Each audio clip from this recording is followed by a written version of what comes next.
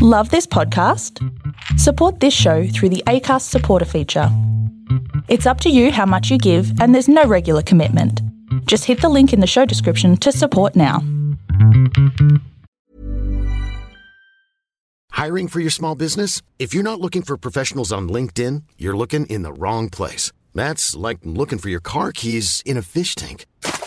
LinkedIn helps you hire professionals you can't find anywhere else, even those who aren't actively searching for a new job but might be open to the perfect role. In a given month, over 70% of LinkedIn users don't even visit other leading job sites. So start looking in the right place. With LinkedIn, you can hire professionals like a professional. Post your free job on linkedin.com/people today. There's never been a faster or easier way to start your weight loss journey than with PlushCare. PlushCare accepts most insurance plans and gives you online access to board-certified physicians who can prescribe FDA-approved weight loss medications like Wegovy and Zepbound for those who qualify. Take charge of your health and speak with a board-certified physician about a weight loss plan that's right for you. Get started today at plushcare.com/weight loss. That's plushcare.com/weight loss. plushcare.com/weight loss. Planning for your next trip? Elevate your travel style with Quince. Quince has all the jet-setting essentials you'll want for your next getaway, like European linen, premium luggage options, buttery soft Italian leather bags, and so much more. And is all priced at 50 to 80% less than similar brands. Plus, Quince only works with factories that use safe and ethical manufacturing practices. Pack your bags with high-quality essentials you'll be wearing for vacations to come with Quince. Go to quince.com/pack for free shipping and 365-day returns.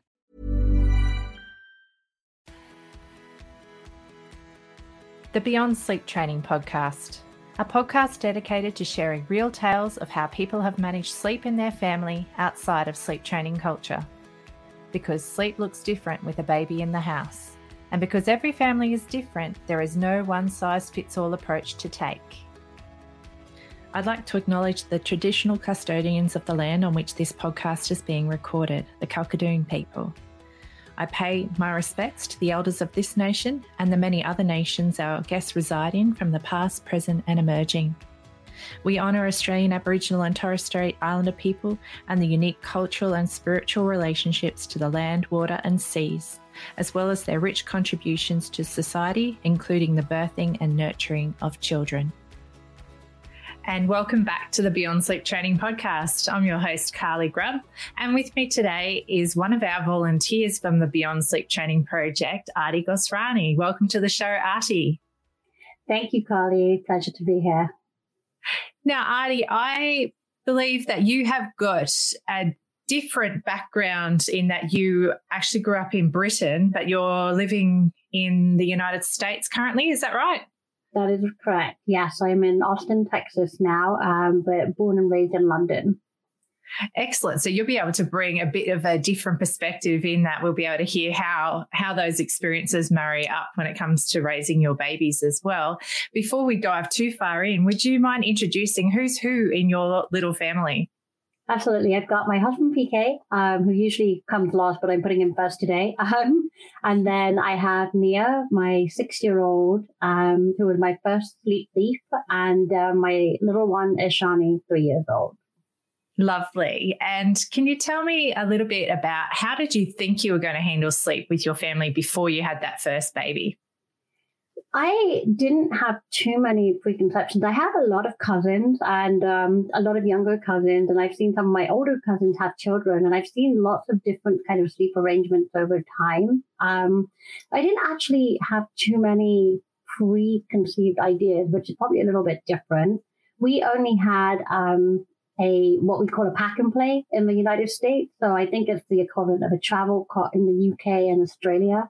We only had one of those for our first one. We didn't actually have a crib set up when she was born, and she was in our room. Excellent. And so were you planning on breastfeeding, or how did you think that side of feeding and sleeping was going to go? So I was planning on breastfeeding. In my head, I thought, yeah, we'll breastfeed for 6 months and then we'll be done with it. But it never quite panned out that way. We did start breastfeeding. My older one was in NICU for about 48 hours. So I started pumping super early. So my supply actually benefited from that. But it was the first 2-3 weeks were tough, just trying to get her to go from the bottle and, nursing. We fell into a pattern with her quite quickly. And she was also a really, really efficient nurser by 1 month, which kind of, it's a little confusing at that point, because I kept on hearing about how long it would take. We settled into a nice pattern. And until she was about 2.5, 3 months, she was actually in a good routine where she'd be up. She'd go to sleep around 11, then she'd wake up at 4. So we had a decent stretch of sleep at that point. And we thought, oh, excellent. We're going to be okay here. And then she hit her 4-month sleep progression. They get so sleepy right before they hit that so often, don't they? I think it lulls you into a false sense of security, especially with your first, right? You think, oh, this is okay. I've got it down. And then, boom. Yeah. I think it makes you almost feel like, oh, I survived that. Like that bit's done now. Now we're into the sleeping bit. And it's like, hang on a second. And that's like, it's backed by research. That's the peak sleepy time for most babies. That's the longest they usually sleep in their first year of life, is around that 3-month mark. And then it goes back to with all of the development that comes for the rest of that 12 months. So, yeah, it sounds like she was bang on and you got the rude shock. Yeah. And I wasn't really that familiar with the concept of bed sharing at that point. And we were still trying to keep her in the, keep her in the bassinet as much as we could. Then we traveled over to the UK to visit family when she was about 5 months old. And again, there were points in time where she was putting herself down for a nap and, things like that, but very few and far between. Most of her naps for the first 6 months of life were contact naps, either with myself, or I was really fortunate that between my mother and my mother-in-law, we had family support around for the first 6 months. And everyone was happy to snuggle the baby while she was sleeping. So she had lots of snuggles. She was a 40-minute napper to the point you could time, like, it was perfect timing. And when my father-in-law first came to visit, it was hilarious because he would be like, right, she's gone to sleep. I've got 40 minutes to run around, do all my errands and everything. Then she'll be up and then we can play again. See, he had the clockwork down pat. I love it. He knew. Yeah.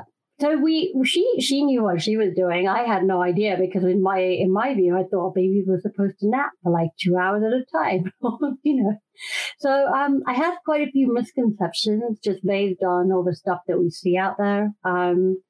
But I grew up bed sharing with my mom, like my mom and dad, and then also with my grandmothers, who I spent a lot of time with when I was little. So the idea of like sharing, it was kind of a natural thing to do.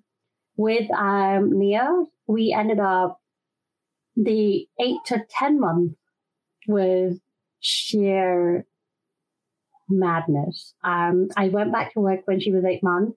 So that coupled with the fact that, and over here in the States, it's like, it's not a slow transition into it. I was lucky I had the 8 months. But I went back to work and she was going, she was already crawling by the time I went back. And then she was trying to learn how to walk and talk and eat and everything. And 8 to 10 months was the worst. And that's when we started actually bed sharing, because it meant that I was able to get a little more sleep. And I guess too, if you've been separated from her for that whole day, it helps you reconnect, doesn't it? When you've had it bridges that separation as well for both of you. Yeah, really. Absolutely. I was lucky in the fact that most of the time I was going to be working from home, but I did have to go from not going in at all to going in for 2 weeks straight. And I had a 4-hour commute every day on the days I was traveling. I was sort of lugging everything around with my pump and, all those things. But it was a tough transition. It was a really hard transition for all of us. And sleep really kind of suffered through that. But we just, once we started bed sharing, it made it easier. And so when you started bed sharing, was it like a conscious decision, or did you find you were just finding yourself asleep with her? Like, were you able to set yourself up safely, or did that kind of come afterwards? So I started looking at what the safest options were, and I found the concept of the floor bed. And we had her room next to her, so she was crawling and she was standing and everything. So the pack and play was long gone. And we had bought a crib for her by that point. We picked up sort of the IKEA crib. It was something that would work, and she was okay in there for certain naps and stuff. But by the nighttime, she just wanted to be snuggled up. But I was less scared about bed sharing by that point because she was mobile, and it's probably me who's going to come out with an injury at that point by the morning. So it was a conscious decision, and the safest way I figured was to put the mattress on the floor. We had carpeted room, so it was okay. And she would start the night in the crib, and then once she kind of woke up for her first, because that would give me a little bit of space in the evening just to get other stuff done. And then once she was beyond 11 o'clock when I was going to bed, I would just join her at that point. Lovely. And did you find that, was that a good way to maximize your sleep? Were you getting more rest once you started doing that? Yeah, I think for her, knowing that I was close definitely helped. And she was still quite a quick nurser in the night. So she would only need to nurse maximum 5 minutes and then just snuggle. So that definitely helped at that point. And, I was having conversation, and we had a pediatrician who mentioned sleep training and things like that around 6 months, but he never really pushed it. And he always said, she'll figure it out eventually. That's actually amazing considering you're in the US. That's not what we hear from most of our US members, is it? No, it really isn't. And we were pretty lucky in that respect. That they weren't for bed sharing, and I wasn't as open about it at that point. We just said, she had a safe sleep space, which was true because it was a safe sleep spot. We had a firm mattress. He never pushed us onto the sleep training dialogue, which was helpful.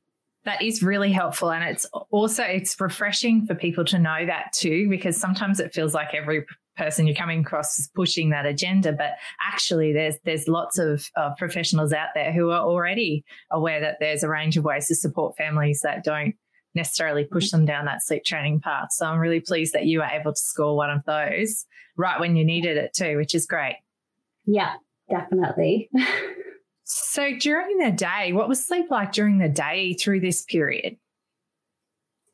So until when I was at home with her, I think she started off on about 5 naps, her 40-minute naps. And then every now and again, she would do longer naps. She didn't really drop down to 1 nap until she started daycare. And, then she started consolidating. But outside of her being sick or just, if we'd been traveling, I don't think she ever did more than a 2-hour nap in one shot. Or maybe there was one 2.5-hour nap that we got, but that was it. Yeah. So daytime sleep was short contact naps for the most part. And so did you have baby wearing as a tool back then, or was it purely a sit down, chill out session with her on someone's chest? Luckily, the former.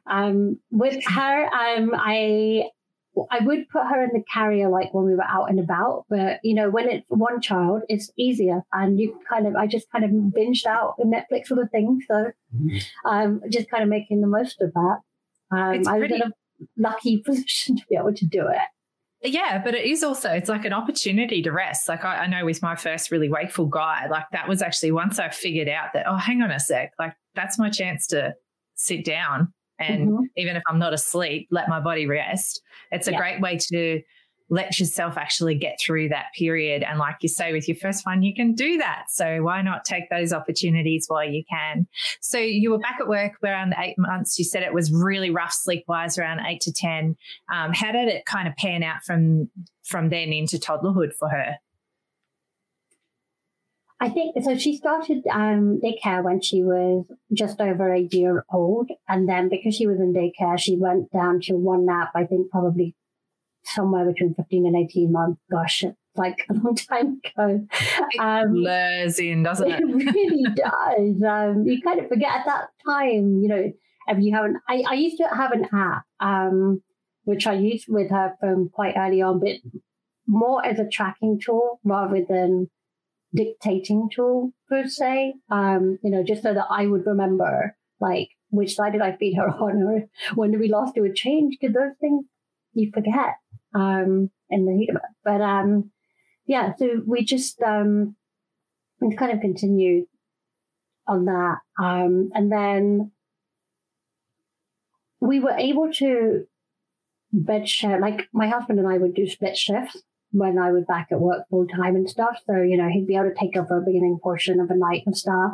We night weaned about 18, 19 months. And then she always wanted someone to sit with her. So not until she was closer to probably 5 that it was okay to kind of, she'd go to sleep by herself. But it was our time to reconnect. And even now, kind of that time before bedtime, like the snuggles and the reading and catching up and chit-chatting and asking all the meaningful questions, like, why do giraffes have long necks?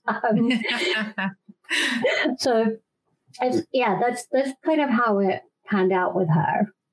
That's beautiful. And I think that's something for people to be mindful of too, because sometimes it feels like bedtime can be a bit of a rush to get out of there. But if you can actually take it as that, it's actually a really brief moment in what can be very hectic days and schedules and whatnot, where it can just give you the chance to slow down and be with your babies. Because I know that for me with my school age people as well, like they still love to have someone in there. Not always until they're completely asleep, but at least when they're doing that first settle into getting comfy in bed and whatnot.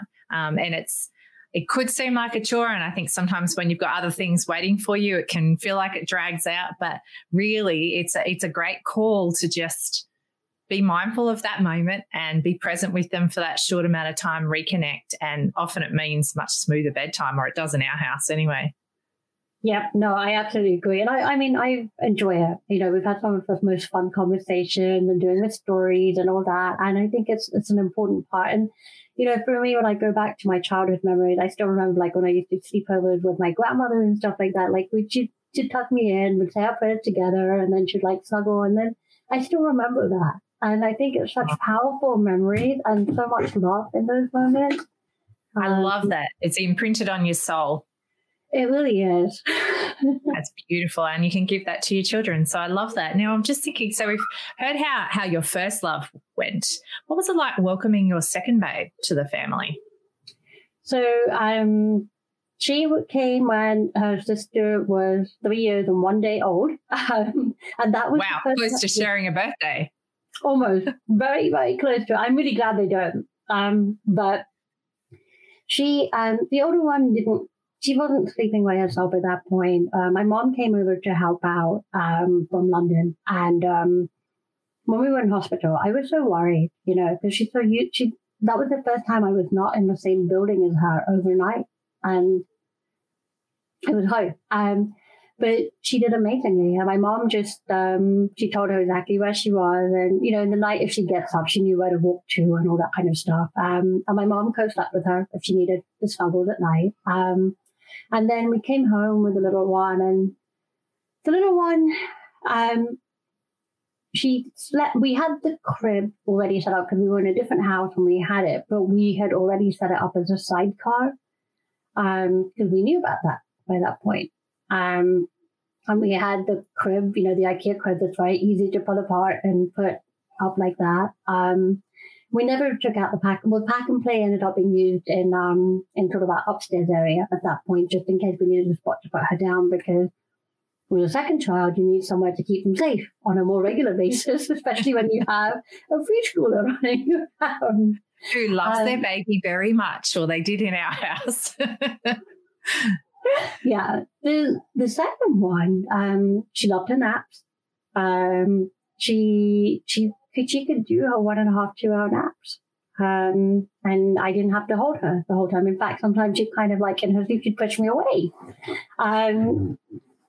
Bizarre, I know. You're like, what is this? We had some kind of, challenges in nursing in the first couple of weeks as well. And you forget how hard it is with a newborn. So I weaned my older one when I was pregnant, just because I spent all my time throwing up, so I couldn't really hold anything down. So we ended up weaning, but then kind of going back to newborn. And I had an amazing lactation consultant who came home and just kind of walked me through it, but because I was concerned about weight gain in those first 2 weeks. And I think it was almost an unnecessary concern looking back on it. But in the moment of it, it kind of gets scary. But, and then we just transitioned. So after my mom left, my husband would sleep with the older one as she needed to. And then we kind of just divided and conquered in that way. And I started bed sharing, like she was on my bed a lot earlier compared to her sister, but just because I was more comfortable with it. And the other side of it is I wear hearing aids. And before, my older one was a newborn, my husband was in the room. So even if he was just tapping me on the shoulder just to wait, let me know that she's crying, I had him in the room where he was off with the other one. So having her close by made a big difference because I could just feel. I will say, though, even though the hearing aid thing, I would find myself always waking up about 3 minutes before either kid wakes up, because you just know it's going to happen. And then you're leaking all over the place in those early days anyway. So, but it was really fascinating how the instinct kicked in. That's amazing. And so I also had a similar physical experience. I remember with my first one wondering if I was waking the baby, because I always seemed to wake just before, but we did the sleep training thing. So it seemed to still happen to me even when he was further away from me. It must be just that connection across, the physiological connection. How amazing though. So you'd sense that she was about to wake, you'd be awake and ready to feed. I love that. That's so cool. It was really funny because so when my husband was with the older woman, when he'd gone back to work and stuff, he used to still get up in the night and do the nappy changes and stuff, and then I'd do the feeding. But some nights, if I'd just woken up, I'd go and I'd change her, and she was completely quiet. She'll be awake a little bit, but she was still quiet. And in the morning, he was like, "You guys didn't wake up last night?" But because we were able to be that quiet, because I guess she just knew that we were there. And it was probably just a familiar pattern for her as well. She'd always been so promptly responded to. It's kind of like, oh, yep, mum's just going to do this. And that's beautiful. That's synchrony, isn't it? It is. But then my tiny terror, as I like to call her sometimes, she, I think the 4 month, maybe around the 4 months, from 4 months to 20 months, she was a night terror. It was awful. It was such awful sleep. And I wasn't stressing about it as much. It was just a state of perpetual exhaustion.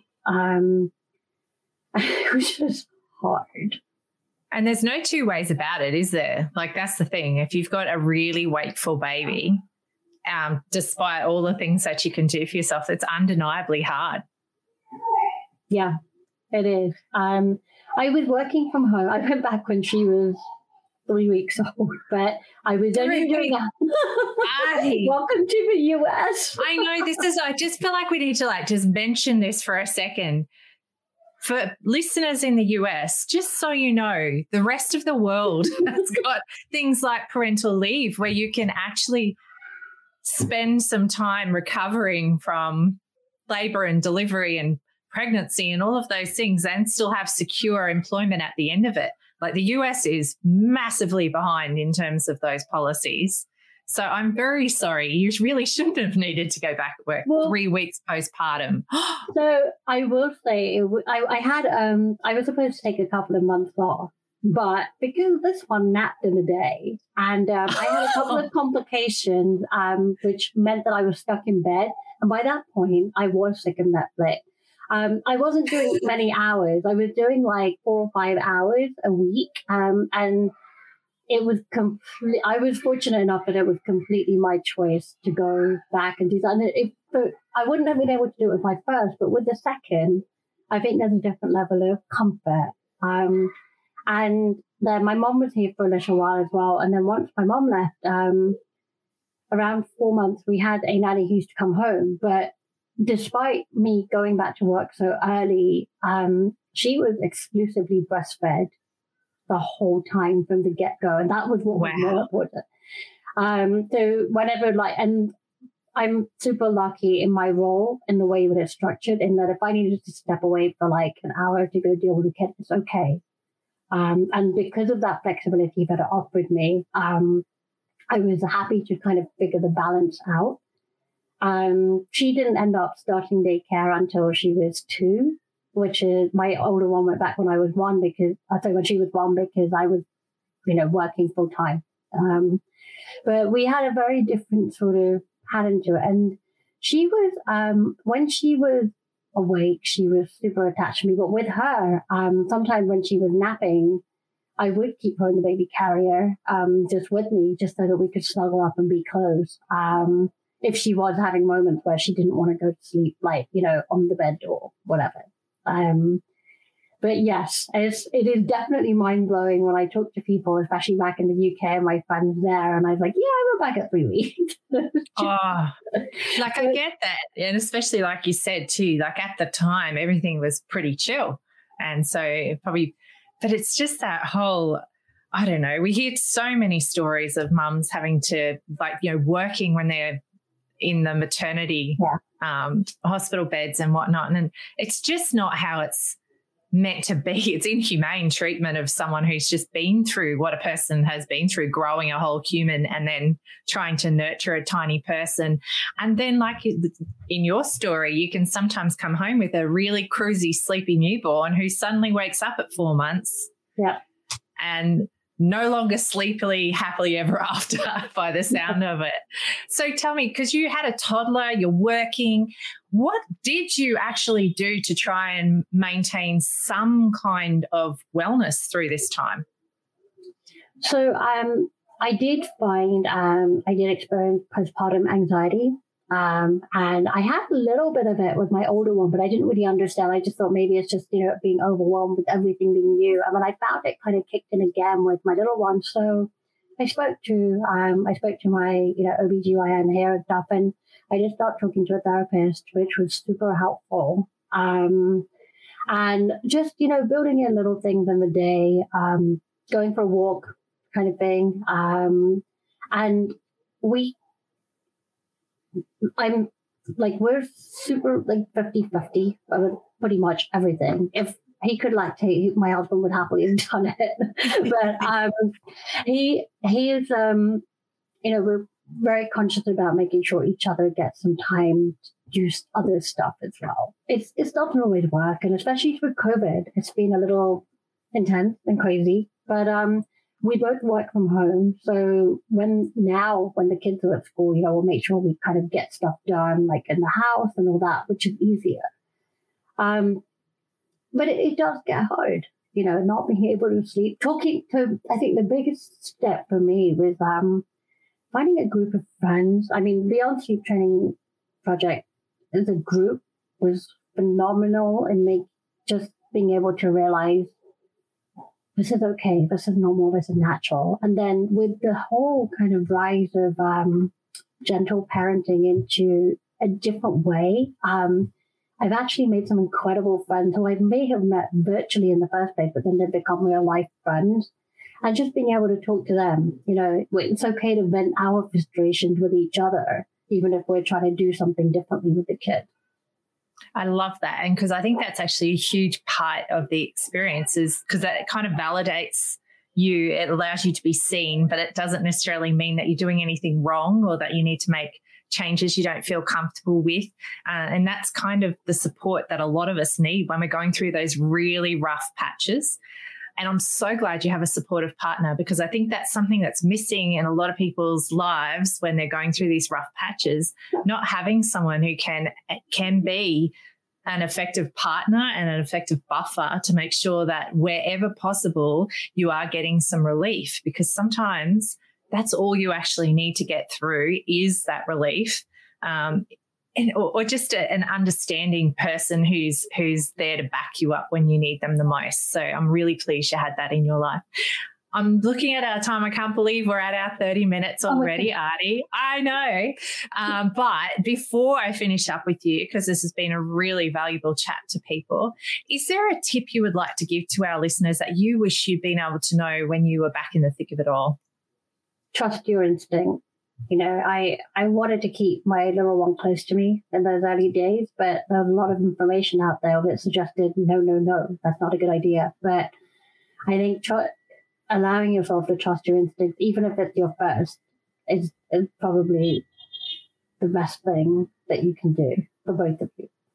That is very valuable advice, and I don't think it can ever be said enough. And if you're feeling like I know I felt at one stage with my first guy that maybe I didn't have any instincts at all because it was such a confusing mix. At the end of the day, the instincts are those things in your gut and your heart that tug and pull and hurt when you're making a decision that doesn't feel right. That's where the instincts are. So if you can tap into some of that, you're going to work in a way that feels right for you and your family.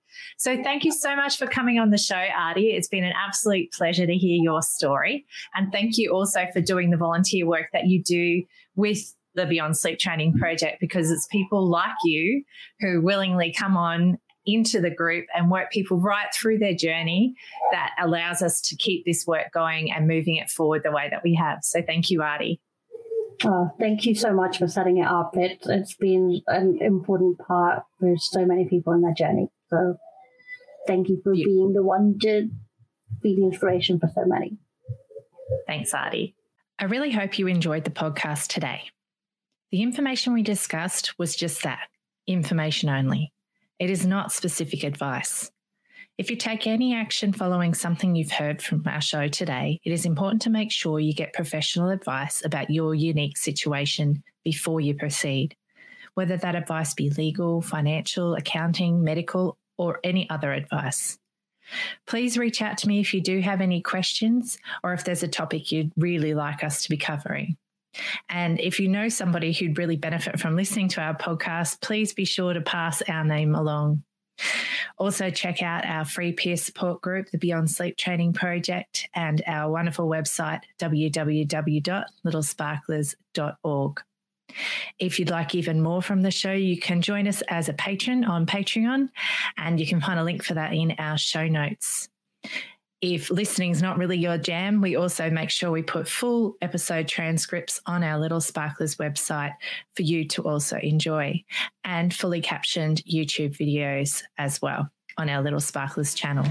So thanks again for listening today. We really enjoy bringing this podcast to you.